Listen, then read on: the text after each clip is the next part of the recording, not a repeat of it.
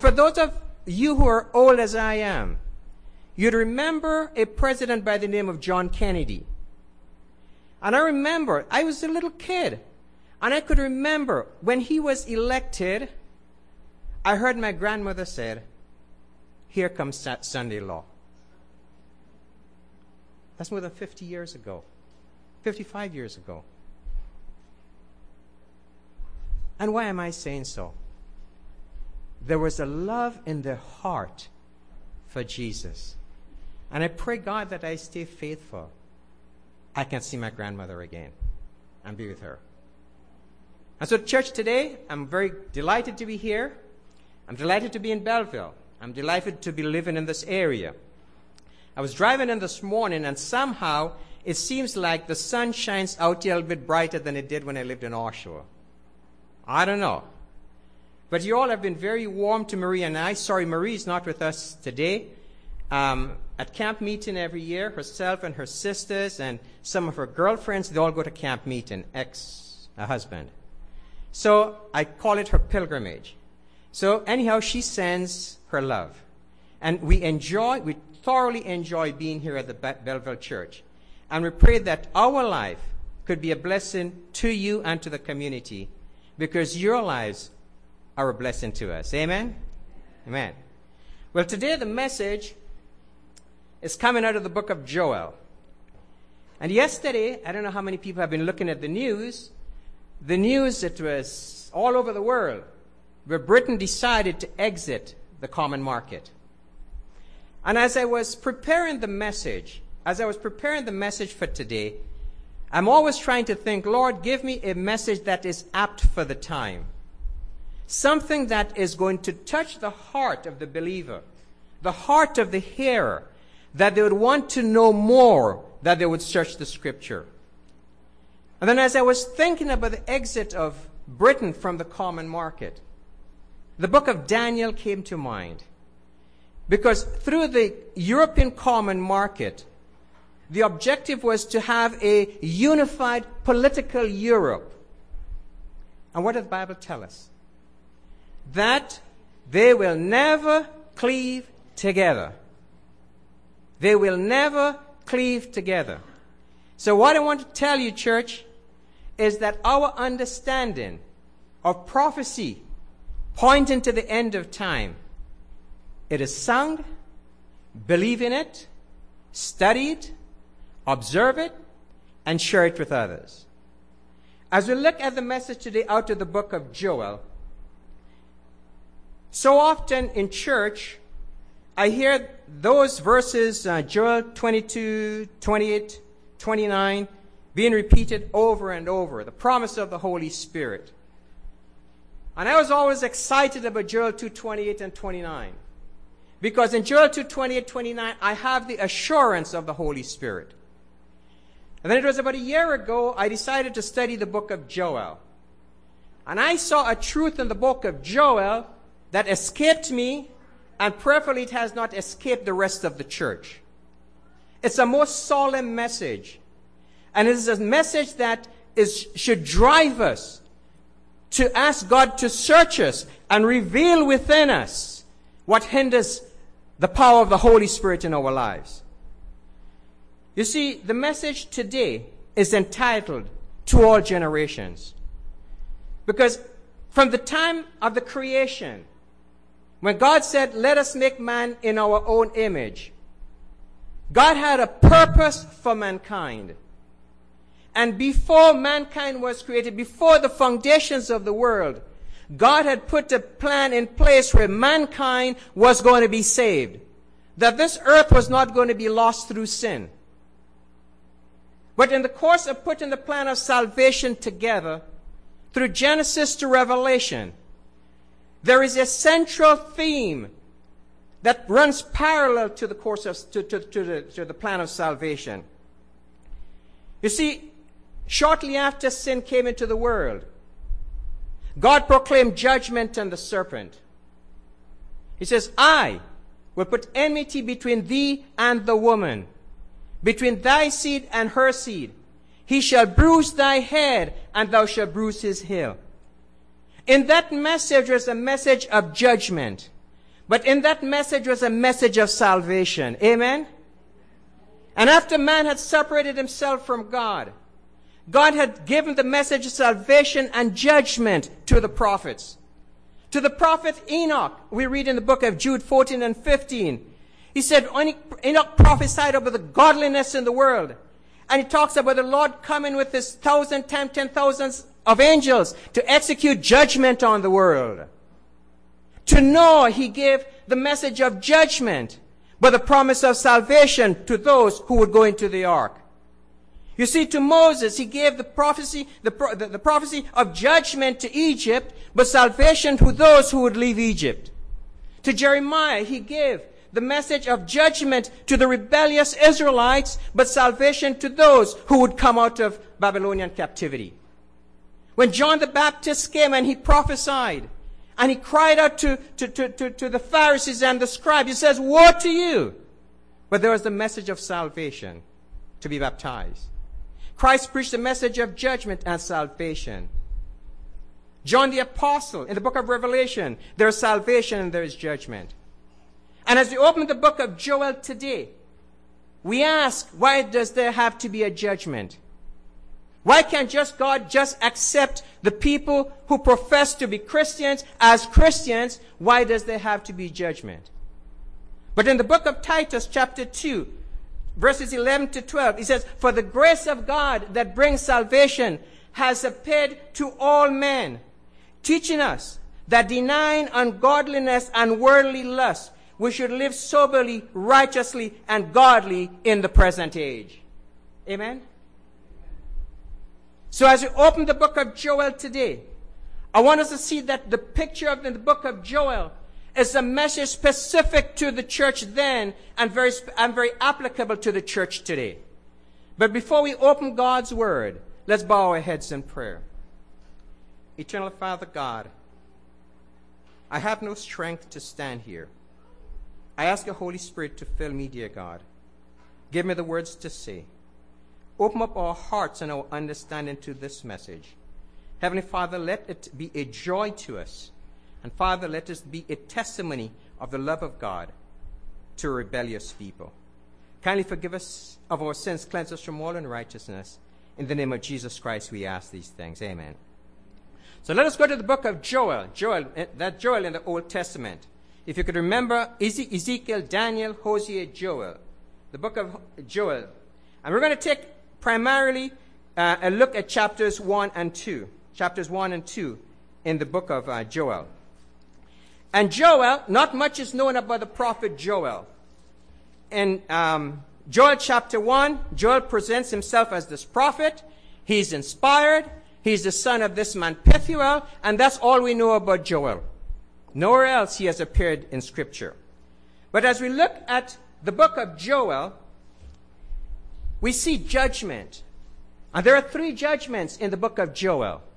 There was the judgment at the time of Joel, God's people. There was a judgment on those who reject God and oppose God's people.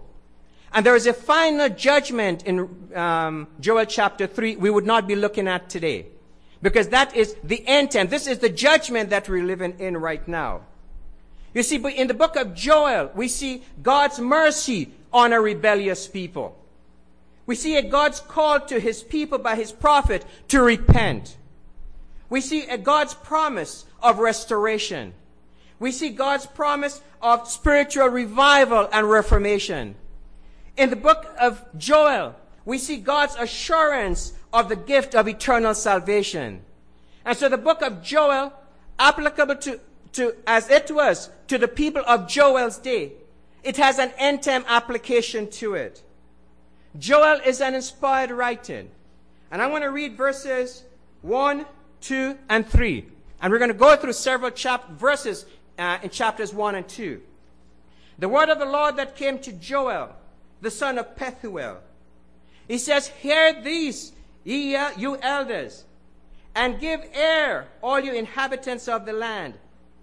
Has anything like this happened in your days, or even in the days of your fathers? Tell your children about it. Let your children tell the children and the children another generation." The message was so important that Joel is calling to the attention of the elders, those who have been there, those who would have had the experiences, those who would have had the history of Israel. Has anything like that ever happened to a nation and to a people? Has anything like that? The disaster was so great. The consequences so disastrous. Joel is calling them to the mind. Reflect back. It is so great. And not only are you to reflect upon it, he says, tell it to your children, and your children to their children, and for every succeeding generation, to every generation. I want you to think about it for a moment. And let us look at what happened. We know that the prophecy was intended to the children to the kingdom of Judea. Because in Joel chapter 2 we read, it refers to Judea and Jerusalem. And in verse 4 he says, and here is the disaster. He says, what the chewing locust left, the swarming locust has eaten. What the swarming locust left, the crawling locust has eaten. And what the crawling locust left, the consuming locust has eaten. I don't know if you can picture your minds, wrap your minds around it. But I was able to do, because when I was small, I was less than 12 years old, I could remember that. There was a huge tree in our village, that where I grew up. That tree was about, I would say, not the height of the ceiling here. It was a beautiful tree with a huge trunk. It had a great bough, green leaves on it. It was beautiful. We all admired it. And then suddenly caterpillars took over the tree. And more caterpillars came, and more caterpillars came. And they ate all of the leaves. And when they were finished, and there was so much caterpillars on the tree that they were literally walking over each other. I don't know if you could picture it. There had to be hundreds and hundreds of these caterpillars. They stripped the tree bare of its leaves. And when they were finished, they ate all the bark off the tree, all of the branches, that the tree stood there with its trunk and its branches pale white. I was able to wrap my hand around what happened in Judea. The end of the tree, filled with caterpillars, it was burnt to the ground. It's the only way to destroy the caterpillars. And Joel is presenting a picture of 4 stages. We don't know if it happened over one period of time, from a spring to a summer. We do not know if it happened over a period of several years. But it says the first locust that came was the chewing locust. So it conveyed in my mind, these locusts came and they were just nibbling on the leaves. But then the swarming locusts came. Well, then we know that locusts they travel in dark clouds. They do not have a king, yet they march in order. Proverbs 30:28. They're well organized, very disastrous. After the swarming locusts came, what they left behind, the crawling locust. It conveys deliberateness, slowness in action, bent on destruction. It says, and what the crawling locust left, the consuming locust has eaten. That is total destruction. Let us take a look. Let us take a look at several verses. Okay? That in verses 2 and 3, Joel chapter 1.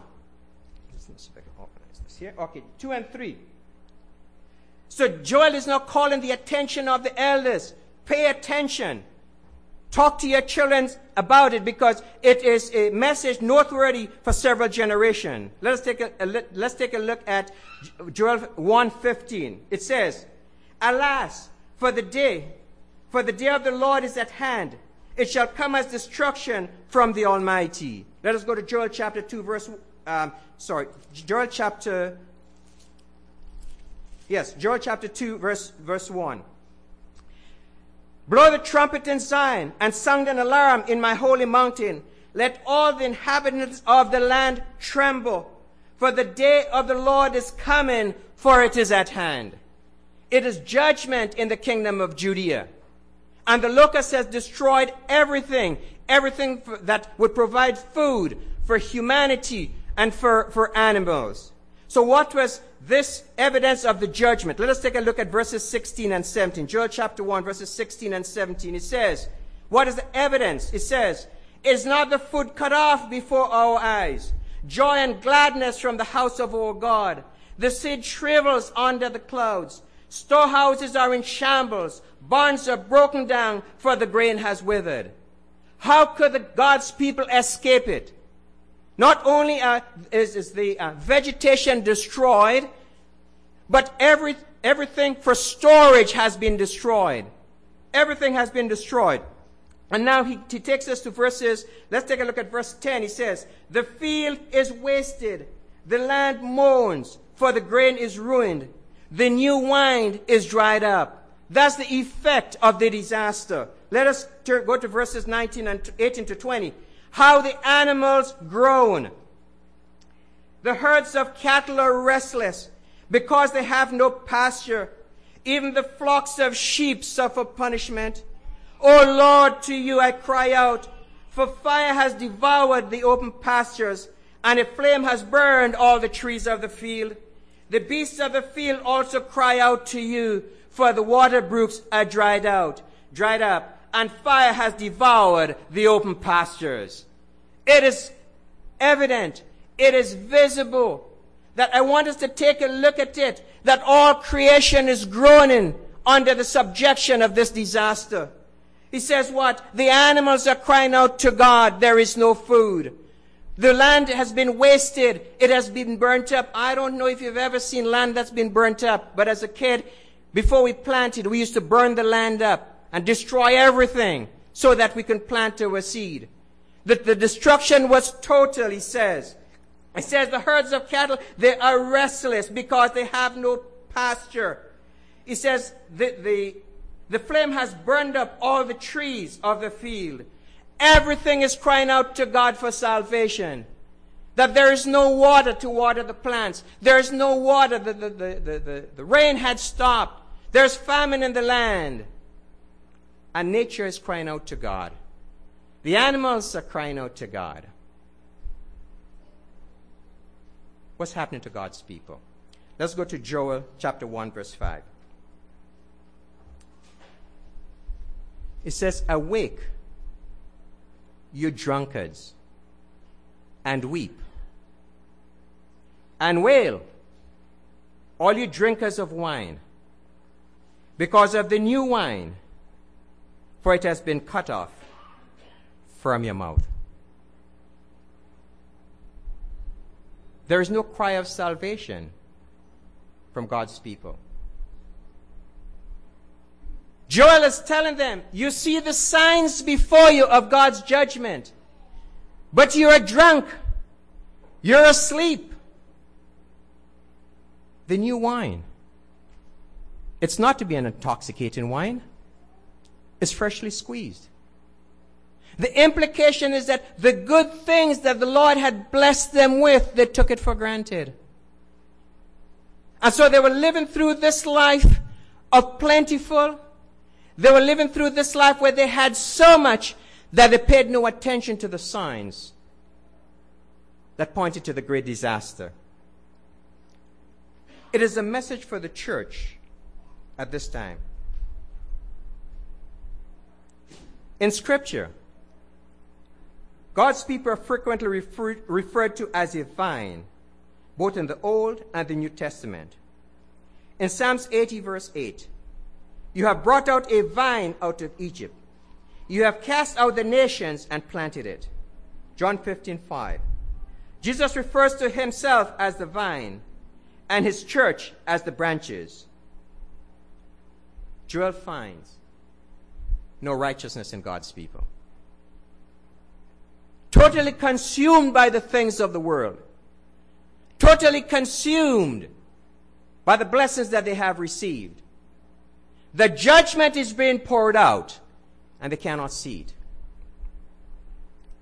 Luke 21, 34 to 35. Christ says, but take heed to yourselves, lest your hearts be weighed down with carousing, drunkenness, and cares of this life, that the day come on you unexpectedly, for it will come as a snare on all those who dwell on the face of the whole earth. The book of Revelation 3:14 to 17. And to the angel of the church of the Laodiceans write, these things says the Amen, the faithful and true witness, the beginning of the creation of God. I know your works, that you are neither cold nor hot. I could wish you were cold or hot. So then, because you are lukewarm and neither cold nor hot, I will vomit you out of my mouth, because you say, I am rich, I have become wealthy, and I have need of nothing, and do not know that you are wretched, miserable, poor, blind, and naked. We're living in a time, church, of the most solemn import. We're living in a time when we as a church are under severe attacks from several fronts. People, I thought, I believed, they were strong in the faith. Strong Seventh-day Adventists that proclaim the name of the Lord are walking away from the faith today, condemning the faith. Just last week I was looking at the news. A prominent Seventh-day Adventist, I would say a pillar in the church, had organized a meeting with 800 evangelical Christians to help elect Donald Trump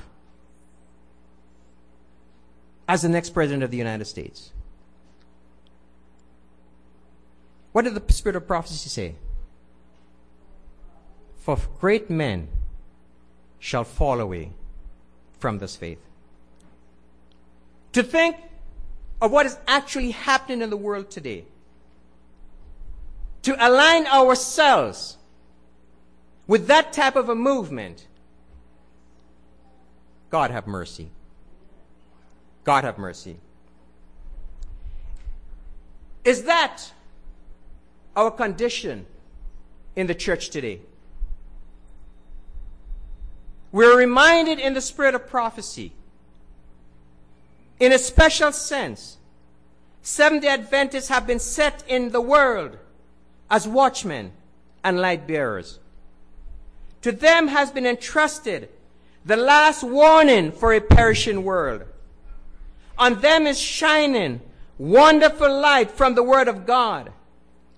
They have been given a work of the most solemn import, the proclamation of the first, second, and third angels' messages. There is no other work of so great importance. They are to allow nothing else to absorb their attention. What God has entrusted to this church is far greater than what has been entrusted to any of God's people from the time the children of Israel was called out of Egypt to the present time. Because God has given this church a message that bears the heart of the sinner to heaven and the sanctuary. Let us not forget the heavenly sanctuary. It is under attack today. Defend it. Nor the 2300-day prophecy. For he said unto me, unto 2300 days, then shall the sanctuary be cleansed.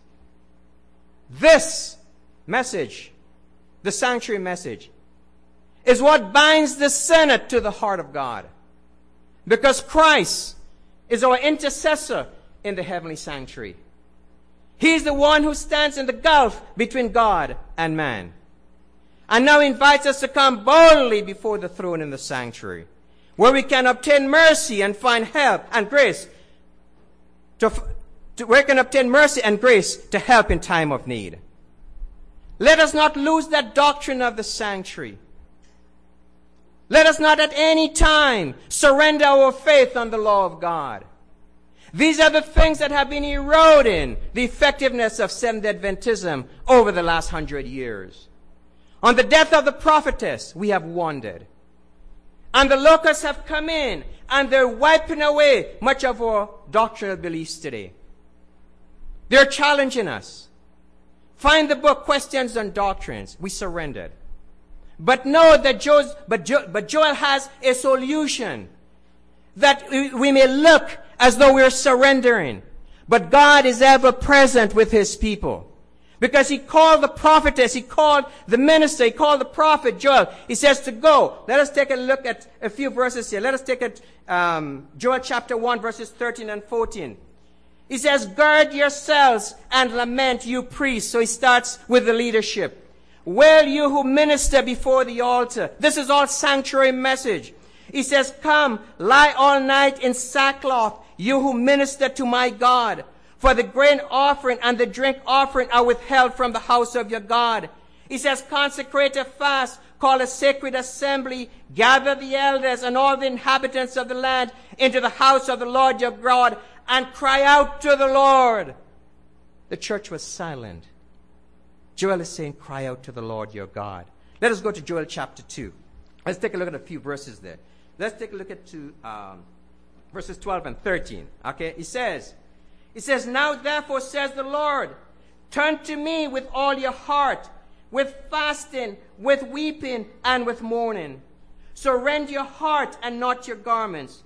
Return to the Lord your God, for he is gracious and merciful, slow to anger and of great kindness, and he relents from doing harm. Let's take a look at verses 15 to 17. He says, blow the trumpet in Zion, consecrate a fast, call a sacred assembly, gather the people, sanctify the congregation, assemble the elders, gather the children and nursing babes. Let the bridegroom go out from his chamber and the bride from her dressing room.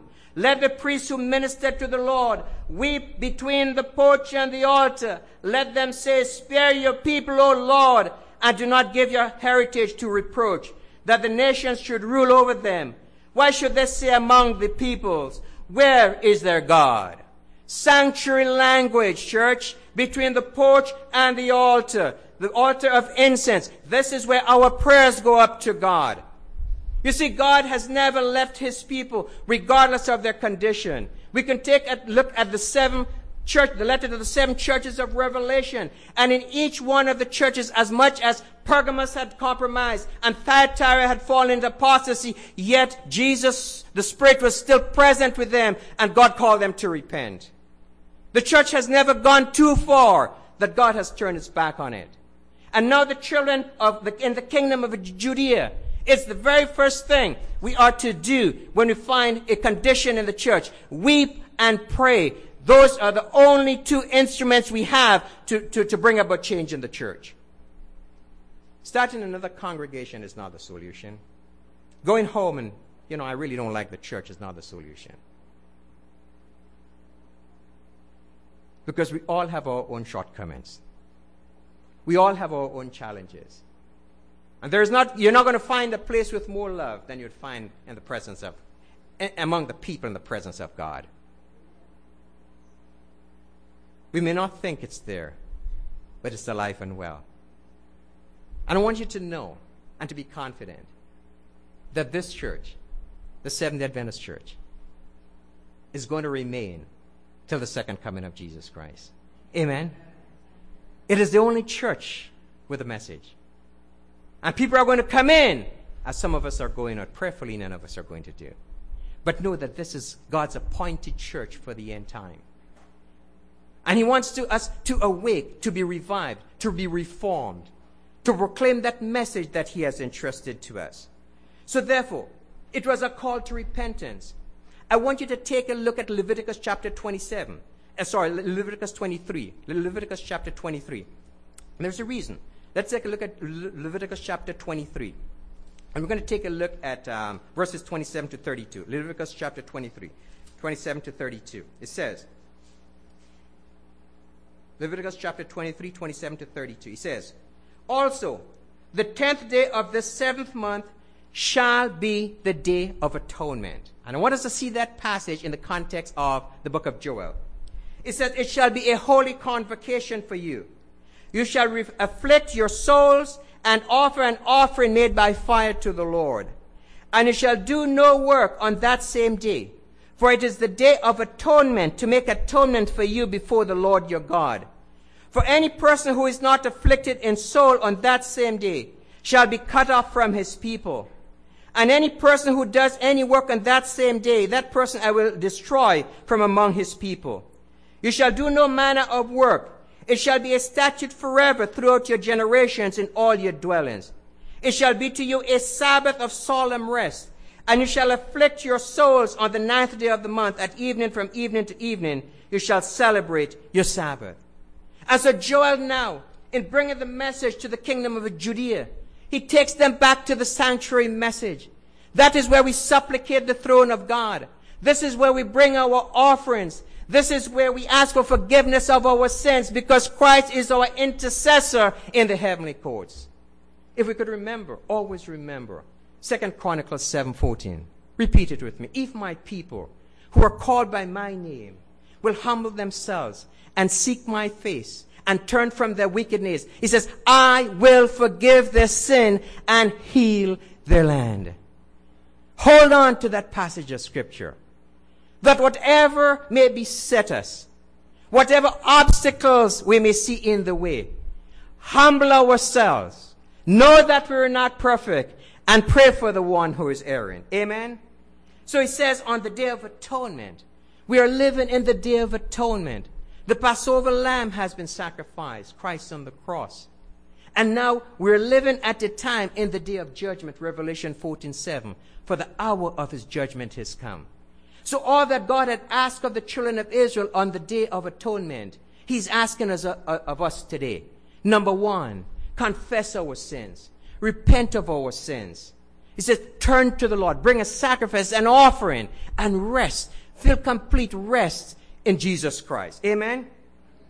Luke 21:36. He says, Christ says, watch therefore and pray always, that you may be counted worthy to escape all these things that will come to pass and to stand before the Son of Man.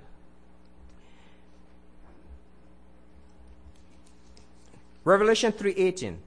I counsel you to buy from me gold refined in the fire, that you may be rich, and white garments, that you may be clothed, that the shame of your nakedness may not be revealed, and anoint your eyes with alsalve, that you may see. Amen? It says, buy of me gold tried in the fire. That faith we need to have. That faith beyond all faith. When you think about, we just studied the book of Matthew. And in the book of Matthew, Matthew pointed out the Gentiles who had the faith. It was the centurion who asked Christ to heal his servant from afar off. Christ didn't have to go to the house. It was a Canaanite woman that came to Christ. Christ didn't have to go to where she came from. He says, you can heal her. But Jairus, the leader of the synagogue, wanted Christ to come to his house to heal his daughter. A paradox, isn't it? Let us have that faith above all faiths. You know, I read where an author said, faith is to believe in God when it is most difficult to do so. And it is. Because Peter, walking on the water, took his eyes off Jesus, saw the surrounding storm, and he sank. Keep our eyes on Jesus. Have that faith. So therefore, in verses 22, 23, let's take a look at the promise of restoration. Let's go back to the book of Joel. Book of Joel. Let's take a look at the promise of restoration. Joel chapter 2. And let's take a look at 18 to 21. 18 to 21. You're looking at the promise of restoration. It says, then the Lord will be zealous for his land and pity his people. The Lord will answer and say to his people, behold, I will send you grain and new wine and oil, and you'll be satisfied by them. I will no longer make you a reproach among the nations. It says, if you do these things, I promise you that I would restore all that you have lost. Let us take a look at verses 28, 29, verses 28 and 29. Spiritual revival. It says, now, after you have repented of your sins, after you have turned away from your evil ways, after you have turned to me, I'm going to restore all that you have lost, all the good things that you had. And it says then, in verse 28, and it shall come to pass afterwards that I will pour out my Spirit on all flesh. Your sons and your daughters shall prophesy. Your old men shall dream dreams. Your young men shall see visions. And also my men servants and on my maid servants I will pour out my Spirit in those days. The revival would not come unless we turn away from the things that are hindering us in our relationship with God through Christ. Now, when we speak about prayer, when he says to consecrate a fast and prayer,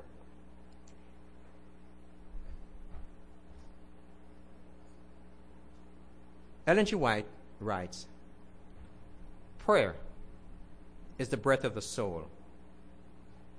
It is the secret of spiritual power. It is our communion with God.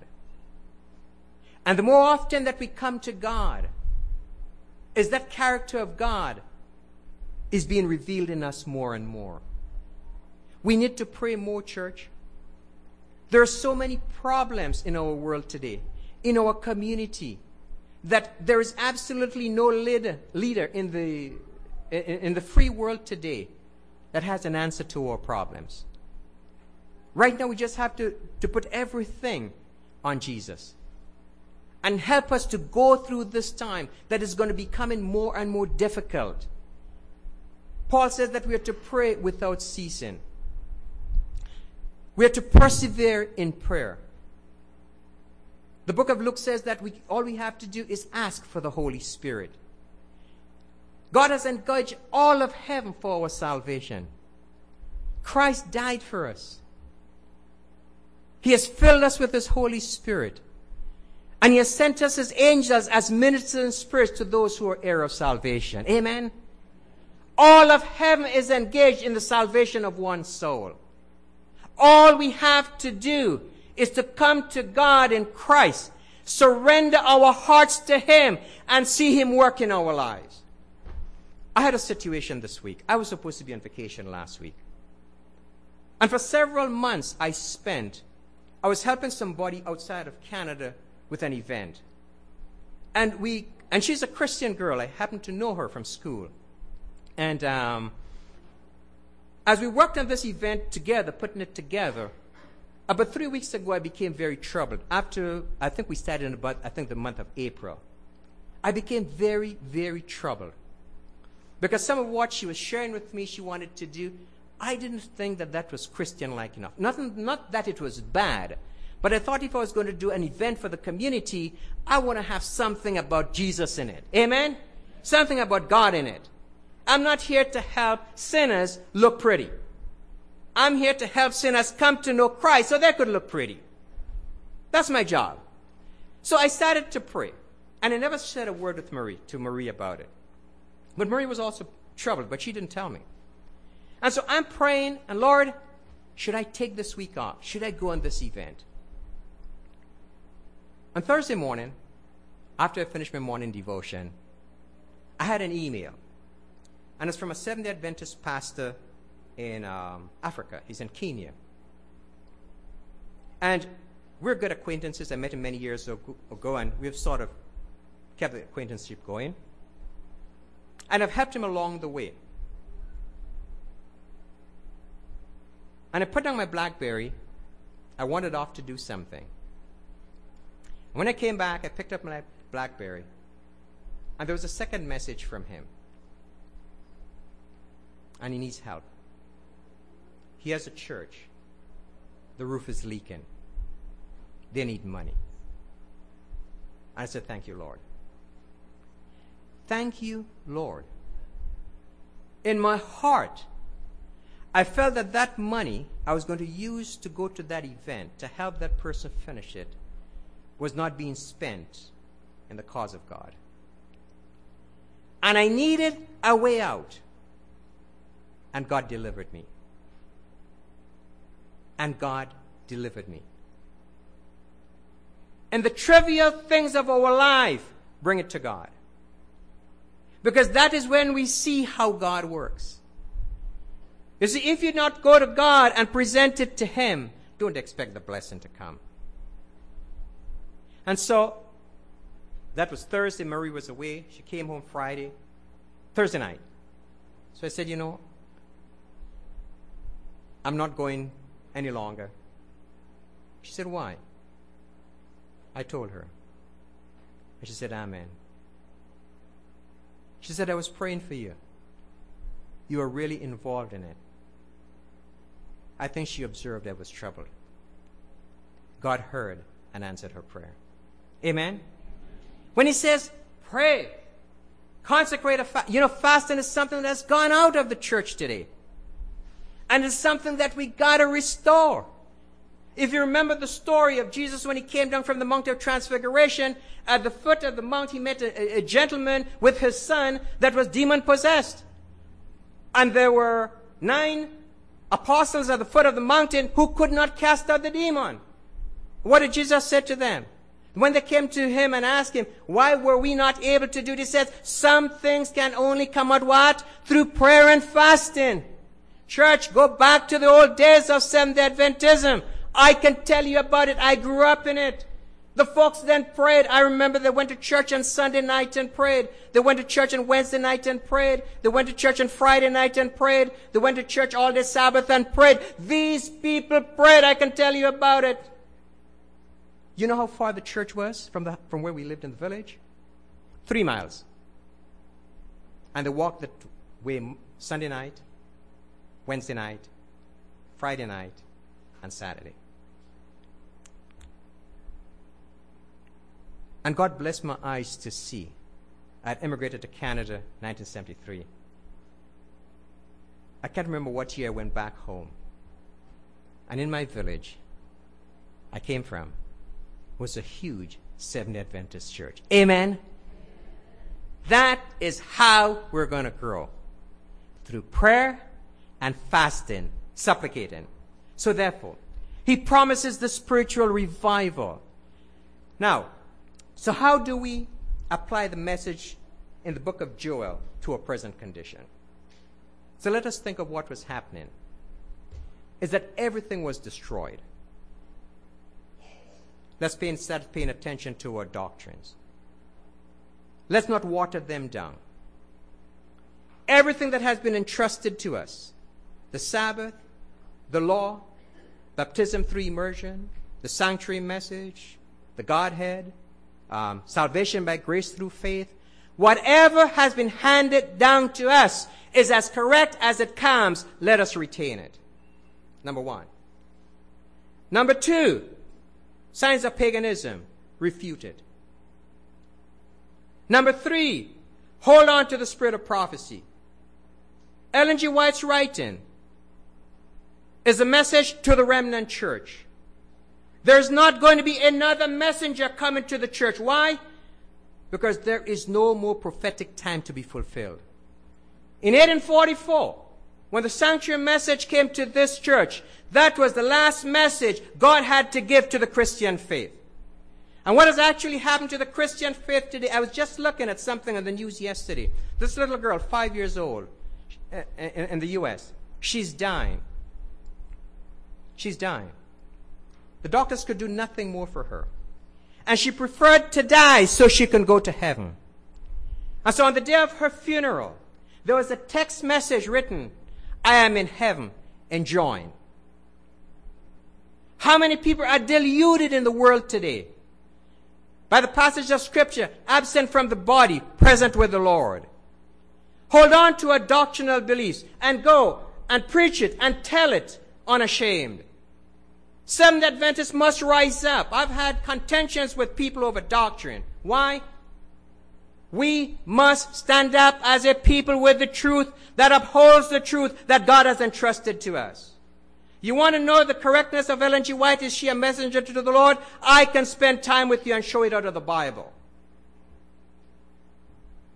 That's what has been eroding slowly out of Seventh-day Adventism. And I thank the Lord that I grew up as a child in the church that was aware of it, that knew it, that saw how my uncle lived and my grandmother lived and how they upheld the Word of God in their life. I pray that I could have that spirit in me. So therefore, as we move closer to the end of time. The last warning message of judgment will be proclaimed very loudly. In Revelation 18:1-4, after these things, I saw another angel coming down from heaven, having great authority, and the earth was illuminated with his glory. And he cried mightily with a loud voice, saying, Babylon the great is fallen, and has become a dwelling place of demons, a prison for every foul spirit, and a cage for every unclean and hated bird. And I heard another voice from heaven saying, Come out of her, my people, lest you share in her sins, and lest you receive her for plagues. That's the last message to the warning world. Come out of her, my people. I was asked by someone to do a Bible study on the Sabbath. And we were doing a Bible study on the Sabbath, and he was just overwhelmed by it. And I saw it. And I said, Are you okay? He said, No. I said, We're going to stop here. And we're going to restart, and we're going to come back to it. It drove me to go home and write a piece on the Sabbath. Not just in my head any longer. That as I meet people on the street, I'm going to give it to them. We have to awake the world that God demands that we honor the Sabbath. We have to awake the consciences of people who do not know that the law of God governs our life. It's written on the tables of our heart. Ellen G. White writes, she says, Thus the message of the third angel will be proclaimed as the time comes for it to be given with greatest power. The Lord will work through humble instruments, leading the minds of those who consecrate themselves to his service. The laborers will be qualified rather by the unction of his Spirit than by the training of literary institutions. Men of faith and prayer will be constrained to go forth with holy zeal, declaring the words which God gives to them. Wouldn't you like to be among that number? Messengers of God. Holy boldness. I'm going to share with you a partial fulfillment of one of her prophetic messages.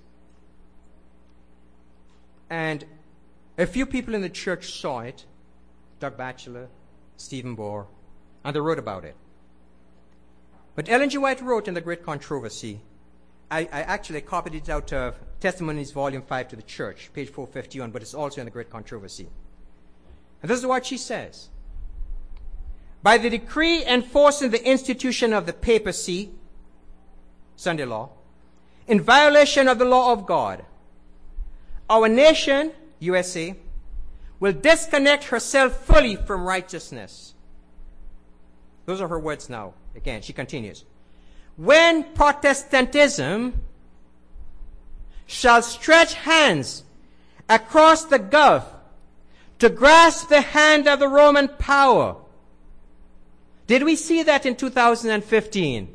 When Protestantism would reach across the gulf to hold the hand of the papal power, the Roman power. When she shall reach over the abyss to clasp hands of spiritualism. When under the influence of the threefold union, our country will repudiate every principle of its constitution. That started in 2011 after 9/11 in the United States. Slowly a repudiation of the U.S. Constitution. She says, our country will repudiate every principle of its constitution as a Protestant and Republican government and shall make provisions for the propagation of papal falsehoods and delusions. Then we may know that the time has come for the marvelous working of Satan and that the end is near. This is going to be the last endeavor, the last attempt to erase the truth in the Word of God as we know it. In a special sense, Seventh-day Adventists have been set in the world as watchmen and light bearers. To them has been entrusted the last warning for a perishing world. On them is shining wonderful light from the Word of God. They have been given a work of the most solemn import the proclamation of the first, second, and third angels' messages. There is no other work of so great importance. They are to allow nothing else to absorb their attention. What more can we ask of God? He has given it to us in His Word and in the spirit of prophecy. In 2006, it was December 26, 2004, a devastating tsunami struck Southeast Asia. It was estimated that over 203,000 persons were killed across the region. But surprisingly, dead bodies of the many wild animals were not found. It was discovered that they migrated to higher regions of the countries before the tsunami hit. Message of Joel. Also, a group known as the boat people. They lived on the boats. They did not perish. These are people who lived on the boats during the course of the year. And when they need necessaries of life, they come to shore, they replenish, and then they go back. So they're referred to as the boat people. They did not perish. When asked why, they answered that their ancestors had told them that when they see the waters receding from the shores, they are to come to land and move to higher ground as a massive wave was imminent. Those who sensed the danger would pay heed to the prophetic message, for they're the ones who are going to be saved. Those who sense the danger, they pay heed to the prophetic message, are those who would be saved. God continue to richly bless you.